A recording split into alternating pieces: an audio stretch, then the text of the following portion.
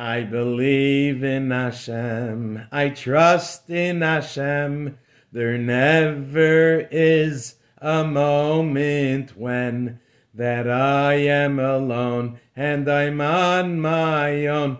I believe and I trust in Hashem because I understand that He's holding my hand and every step is perfectly planned.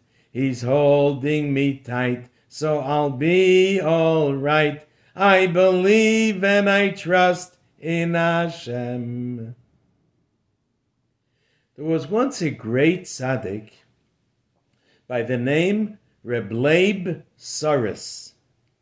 His name was Leib. His mother's name was Sarah. So they used to call him Reb Leib Saris. They say that he was born by a bracha from the Baal Shem Tov. When he grew up, he became a follower, a chassid, and a talmid of the Baal Shem Tov, and would do many missions for the Baal Shem Tov. The Baal Shem Tov would send him to certain places to help Yidden who needed help. Sometimes the Baal Shem Tov would send him together with someone else, another secret tzaddik, to help the Yidden. Reb Leib would make many wonders, many miracles, even when he was still very young. After the Baal Shem Tov passed away, Reb Leib became a student of the Mizritcher Maggid. But most of his life, he traveled around Poland, Galicia, and other areas to see wherever he can help someone who needed his help. One day, Reb Leib came to the city of Berditchev. When he came into the marketplace, a Yid caught up with him. It was Reb Binyamin, the head of a Yiddish community not far from Berditchev. The name of that townlet was Kubrin. That was the name. Reb Binyamin said to him, Baruch Hashem, I'm so happy that I found you. We have a very serious problem, a sad story to tell you.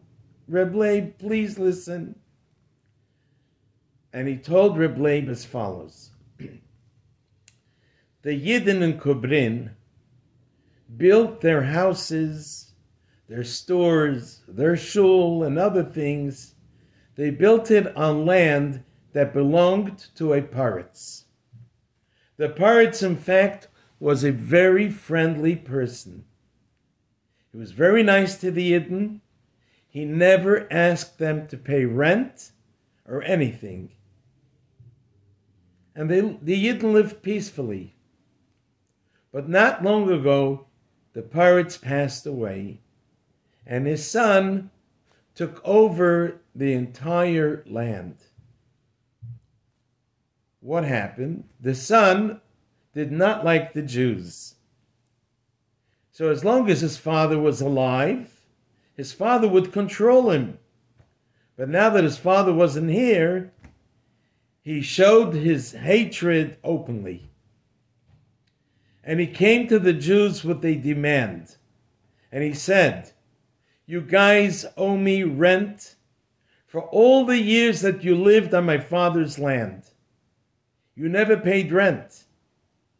You have to pay me the rent plus interest extra. Even though the father never asked for rent. But that's what he's making up now. And he threatened the Yidden that if they don't pay up, he's going to throw them all out of Kubrin and take away all of their possessions as payment for the rent from his father.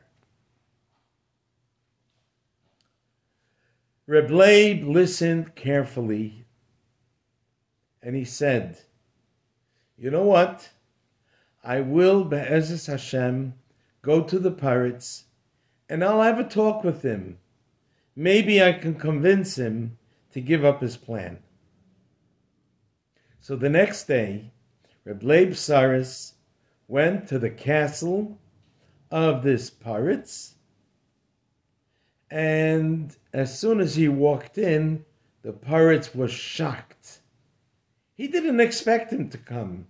He sees this tall man, beautiful long kapata, beautiful white beard, and such a shiny, special-looking face.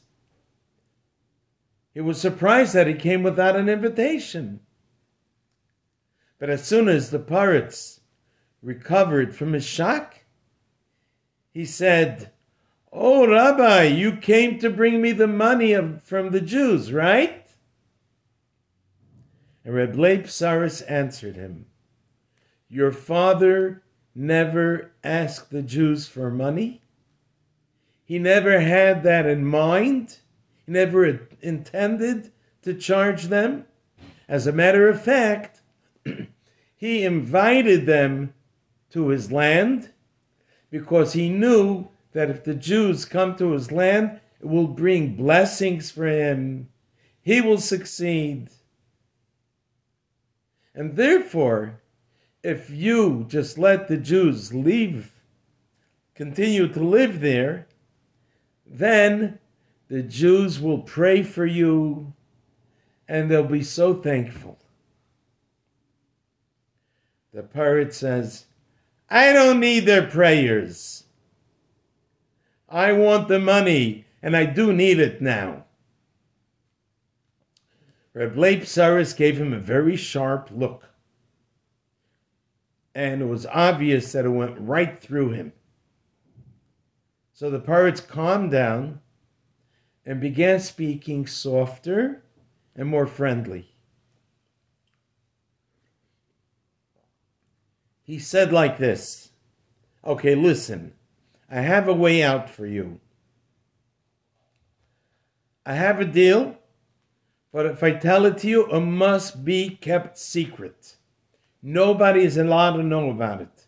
If one Jew will tell out the secret, not one Jew will remain alive in Kobrin." And the Paritz went on to say, what is the deal? The deal is like this. It says, you know that the Russians took away our land. We're all Polish citizens. And we're suffering under the Tsar. We don't want to suffer anymore. So we have all of our patriarchs, we have our soldiers, and we're planning a rebellion. We're planning an attack to chase out all the Russians from our land. And then we're going to rebuild our government. And then we'll be good for you, good for me, good for everyone.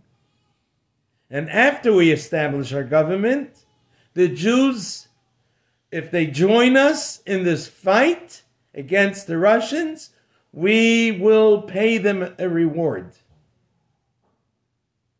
So if you can promise me that the Jews will help me fight against the Russians, then I will wipe off this debt. I won't charge them a penny. And we'll even reward them.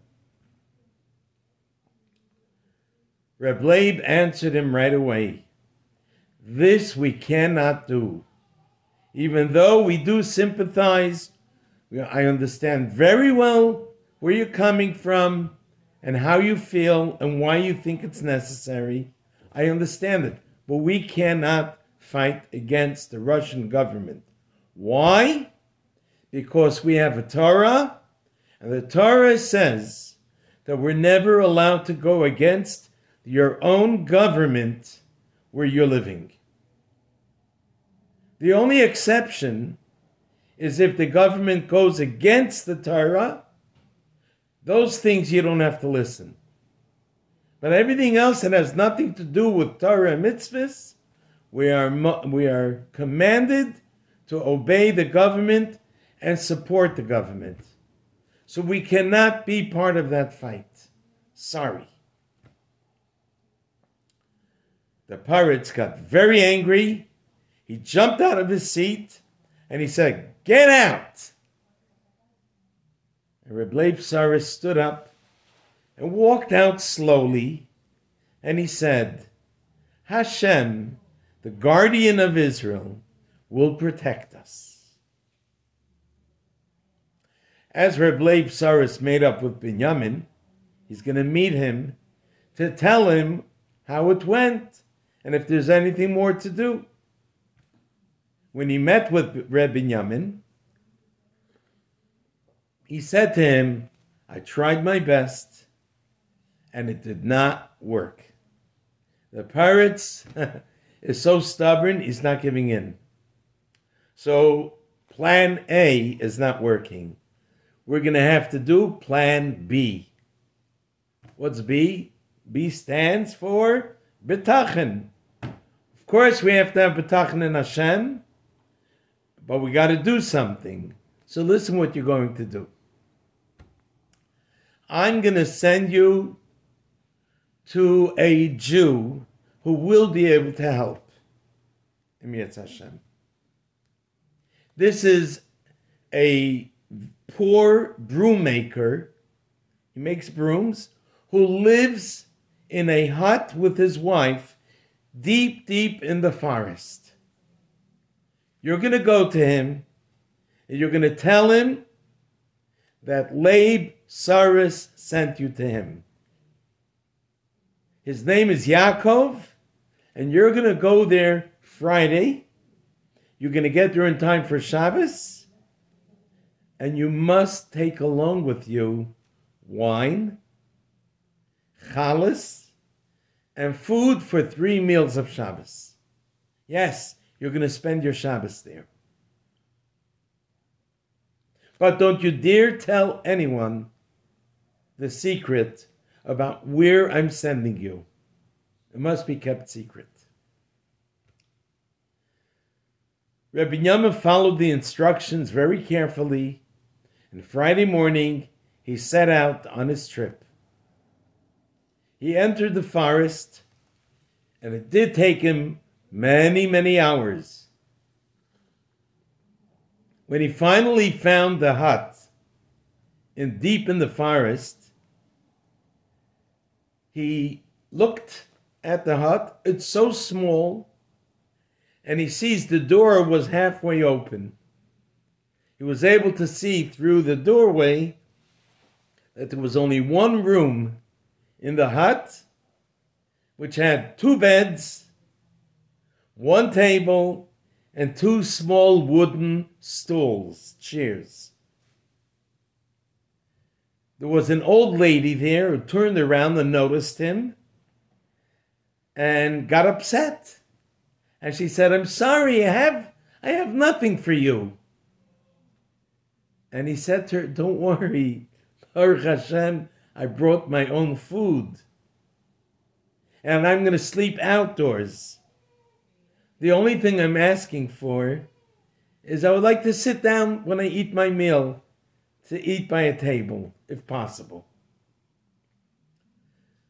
Just then, Yaakov arrived. The broom maker came. He was carrying a bundle of sticks and twigs.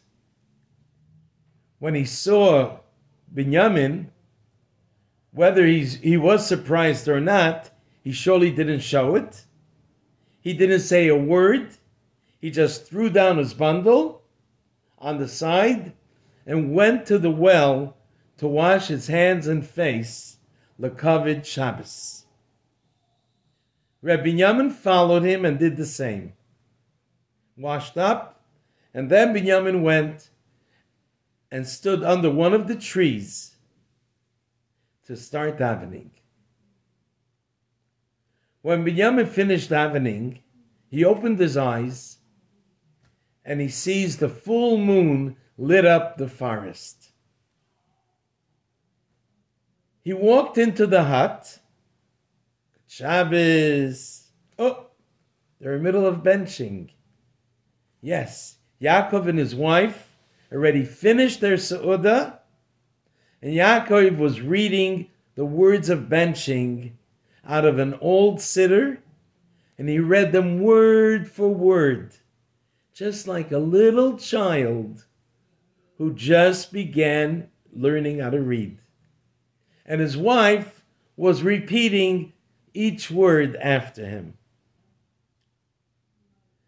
Then she got up from her seat and gave it to Binyamin. Binyamin quickly made Kiddush, went through his meal. He didn't want to take his time because he didn't want to keep them up. They probably want to go to sleep. He looks on the table. The candles were still burning. And he was happy to have a seudah by a table. When he finished benching, he went out of the hut and he stretched himself out on a bench and fell quickly asleep. He was so tired, it took him a few seconds, he was already asleep. In the middle of the night, he woke up and he heard singing. He heard nigunim coming from the hut. Beautiful, beautiful zmirais of Shabbos. And he heard it sounded like an echo, a heavenly echo coming from above, together with the nigun. He also noticed that there is such a big light in the hut that it was too bright for his eyes to look. So he just closed his eyes and fell back asleep. He woke up in the morning when it was already sunrise. The sun is already shining. He was totally shocked from what he saw in the middle of the night.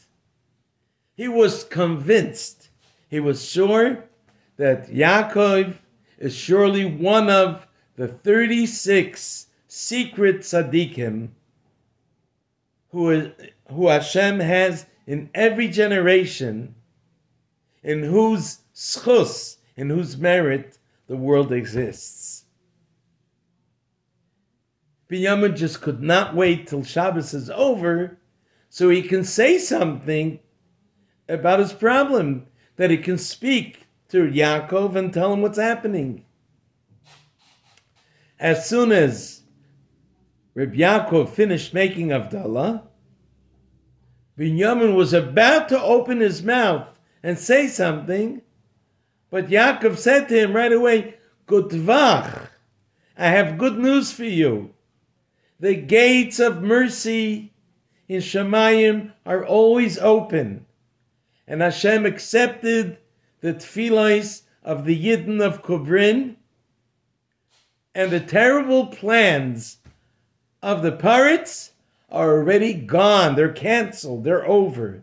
So you could go home in peace and everything is going to be all right. But never tell anybody where you were for this Shabbos.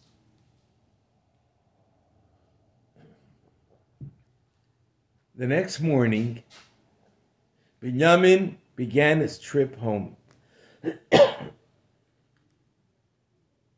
When he got home back to his town, people came running to him from all sides. And they said, Hey, Binyamin, where were you for Shabbos? Where were you? You missed all the fun. What? What happened? You could have witnessed the miracle. A tremendous miracle happened Shabbos morning. You want to tell me about it? Yes. While we were in shul davening Shabbos morning, suddenly we saw a big group of soldiers on their horses. They were actually Russian Cossacks, powerful soldiers, and they all stormed into the castle of the pirates. And a few minutes later, they took the pirates out in chains, put them on a wagon, and started to drive him away. And they said they're taking him to Petersburg to stand on trial because he's planning to fight against the Russian government.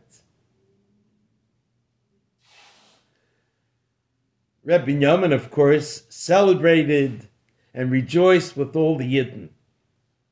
But it took a few months until Binyamin found out the secret behind the arrest of the pirates. Why did they come to him suddenly? How did he find out?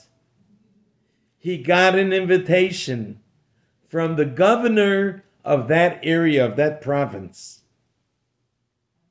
He came to the governor, and with a big smile and a handshake, the governor says, "I'm so happy to see you. I would like to share something with you." Binyamin sat down, and the governor begins telling him. He says, "You know that pirates that we arrested? I'll tell you why we arrested him. It has been a while that we have suspected that he is up to trouble. We had a suspicion that he wants to make an uprising. He wants to fight. Well, we didn't have any proof until one day, one of our men found a secret letter that the pirates wrote. And guess what it said in the letter? It says that he tried to convince the Jews to help him in his fight against the Russian government. And the Jews did not listen. Neither rewards or threats would get the Jews to join him in his fight. And therefore, the pirates is writing in this secret letter, we need a lot of men.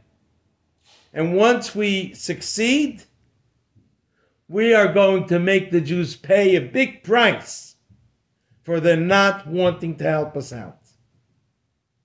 Once we had the evidence, we had the proof, we went, we arrested him.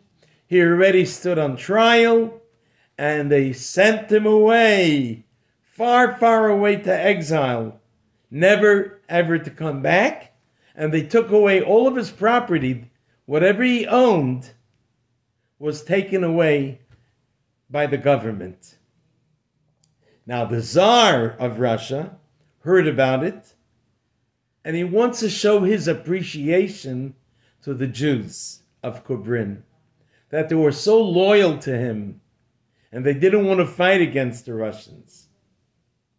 So the Tsar decided to give away that land of Kubrin as a gift to the Jewish people who live there, so they can continue living there without having to pay rent or any taxes.